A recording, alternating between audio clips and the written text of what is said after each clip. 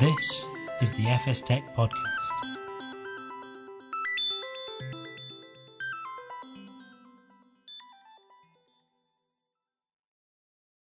Hello, and welcome to the FS Tech Podcast. I'm Peter Walker, the editor of FS Tech. Now, as financial services organisations are forced to accelerate digital transformation initiatives to meet consumer and colleague demand for mobile and remote access to apps and sites, many are moving their tech and culture to DevOps. Development and operations have never been more crucial to the running of a modern financial firm. And then throw in the rising need for cybersecurity protections, and you've got DevSecOps. Cloud-based, agile, and often automated with forms of artificial intelligence, this business methodology is increasingly separating the winners from the losers in sectors like banking and payments. So to drill down into the biggest issues in this emerging area, today I'm talking to a couple of experts from the software security company Checkmarx.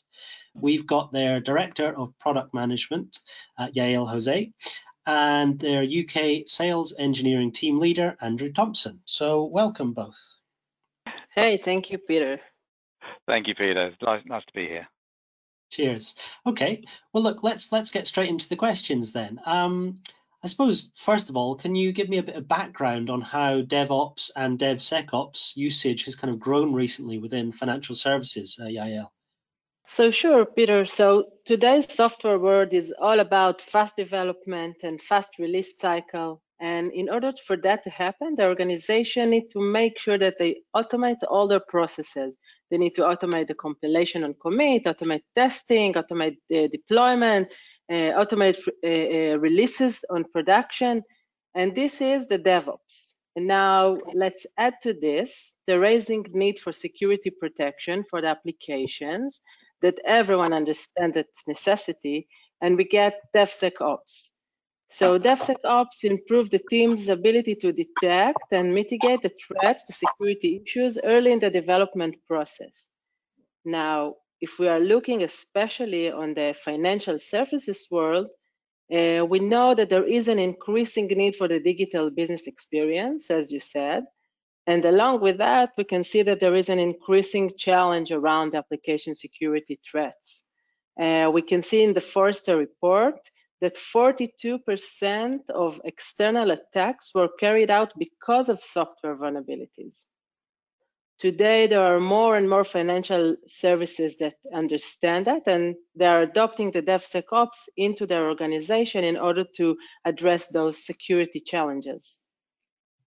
So clearly, digital transformation, cloud adoption, and automation have accelerated during the COVID crisis. Could you share kind of what's happening in the markets, Yael?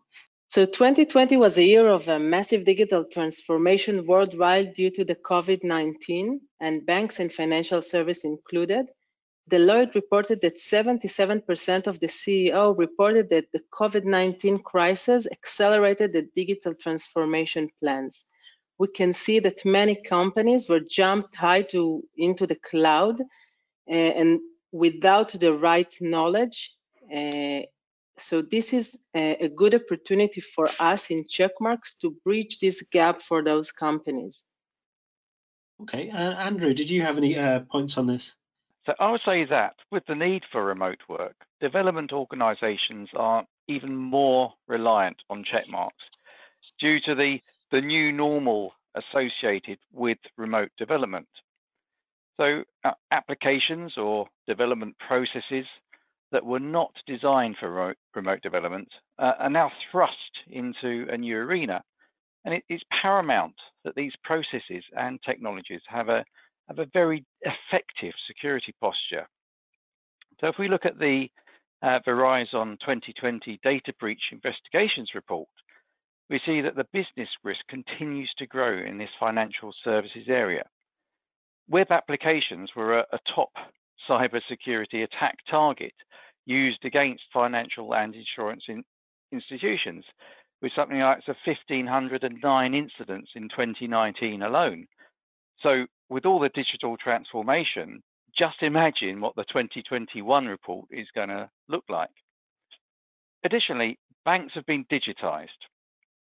Recent figures by UK Finance found that card and contactless payments made up half of all payments, something like 51% in the UK in 2019. Breaking that down, it's 25 to 34-year-olds were the least likely in the UK to use cash, according to the Elevon research, with just 1 in 20 seeking to pay using coins and notes. The most likely to use cash were 45 to 54-year-olds. Even so, they're still more than 5 times likely to use contactless and card payments. Okay, yeah. I mean, you mentioned kind of digital transformation there. It seems like digital platforms of various sorts seem to be a big play for incumbent institutions at the moment. Are they succeeding in trying to catch up with the more nimble kind of mobile digital challenges, Andrew? Yeah, absolutely. So digital platforms as they relate to DevOps are still evolving and will continue to evolve to support DevOps initiatives. We have already seen modernization in application security testing technologies to help support DevOps initiatives. For example, our own CX SaaS solution has incremental scanning to speed up delivery of the results. And DAST has modernized into the new IAST, or Interactive Application Security Testing technologies. Okay, Yael, do you have any views on this one? Yes, I would like to add that this is where we, Checkmarx, come in. We provide the AppSec manager and their team the solution that will help them scale up with the security challenge. Because of the digital transformation, banks and financial services are creating more and more code and doing it faster. This means that the security is not a focus for them. And this is where the DevSecOps come in place. For this reason, the DevSecOps is only possible if it's part of the development workflow. One of the solutions that we provide in Checkmarx is CXFlow. CXFlow provides integration into the source repository that allows to automate the process of scanning the code. The scanning is being triggered by the repository on different events like pull requests and allow the scan to be early as possible, but also does not depend on manual process of the developers, but is being automated. CXFlow also provide a continuous feedback to the developers in their day-to-day working tool in GitHub, in GitLab, in Jira, and so on. It provides the developer a specific actionable item to work on in order to make sure that the application is working on will comply with the security policy of the organization. That way, we reduce the friction between the developers and the security team. Okay, and I suppose presumably kind of going agile is quite a cultural shift for some teams. How have traditional firms tackled that, and is it training of existing people or kind of hiring specialists in, Andrew? Well, I think we have to define what is agile. Are we talking about a software development methodology or being flexible to change? Agile is a very broad term, so the first thing we need to understand is what do we mean by agile? For instance, if we're developing a web application, you may want to do regular drops of code to production. Amazon, for instance, is delivering code to production every 11.6 seconds. This strongly intimates a process where a feature is developed, tested, and then delivered as part of a strict DevOps pipeline, and is probably the epitome of what most people think an agile project should be like. But this can't suit all software. If you have a software application that is delivered to a customer and installed on-premise, then maybe you can only expect that customer to upgrade once or twice a year. The development process can still be agile. However, it will be different to Amazon, for example. So to answer the question, I do see that there is a need for specialist consultants to lead initial agile projects to help define what is the correct agile process for that company and help implement it in the most efficient manner. And training of existing employees definitely should be part of that process. Yeah, that's a good point. I suppose as for the security side of things, it appears that hackers are taking advantage of kind of disparate teams in remote work. How is the DevSecOps approach helping with that? Well, I assume that by disparate teams, we're talking about separate development and security teams.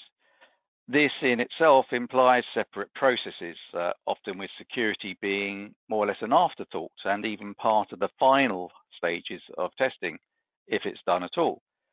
Now, the only way that organizations keep up with security initiatives associated with DevOps is through integration and automation of AST technologies. Manual processes just don't work and can't keep up with the speed of DevOps. Now, by all means, there should be a security team guiding the principles of security design and testing. However, these should be closely shadowed by security champions within the development team itself. So the security team will define what parameters are applied to application security testing. However, the champions are the ones to review results and discuss those with their team. Having security champions as part of the development team will help with the adoption of any AppSec program, as it's breaking down the them and us culture. Okay, and it seems like as more and more financial services firms are moving to agile development, automation has become critical to reduce time to market. What's the solution here? One that keeps both developers satisfied and security teams happy? Well, to fit into this new platform, vendors such as Checkmarx need to provide easy plug-and-play solutions. It's therefore becoming a lot easier to run DevOps programs than 5 or 10 years ago. So Checkmarx has CXFlow, and in general, all integration and automation suites really support banks and financial services that want to adopt DevSecOps.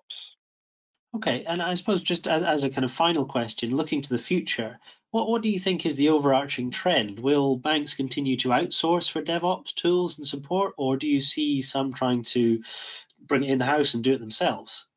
Well, I see it as a case-by-case basis. Large banks typically have very robust DevOps programs that are run in-house, whereas maybe smaller regional or local banks don't have the expertise to run it themselves.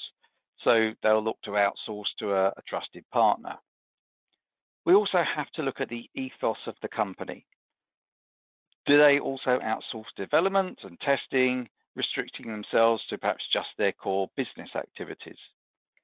The companies that outsource development will also be looking to that supplier to be modern and efficient, which naturally requires a DevOps process managed by that supplier.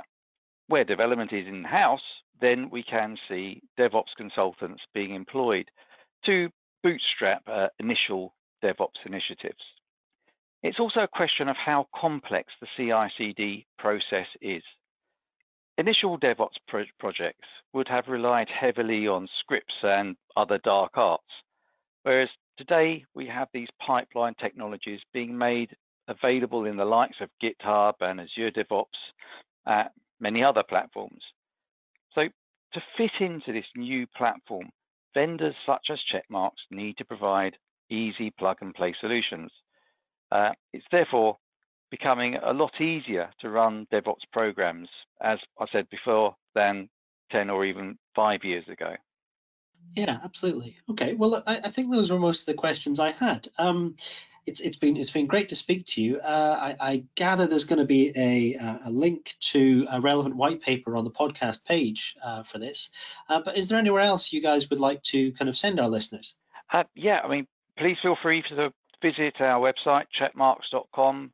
We have a link up the top to many different resources, which I'm sure your listeners will find of interest to review. Brilliant. Okay, well, thank you very much, Andrew and Yael. Thank you, Peter. Thank you, Peter.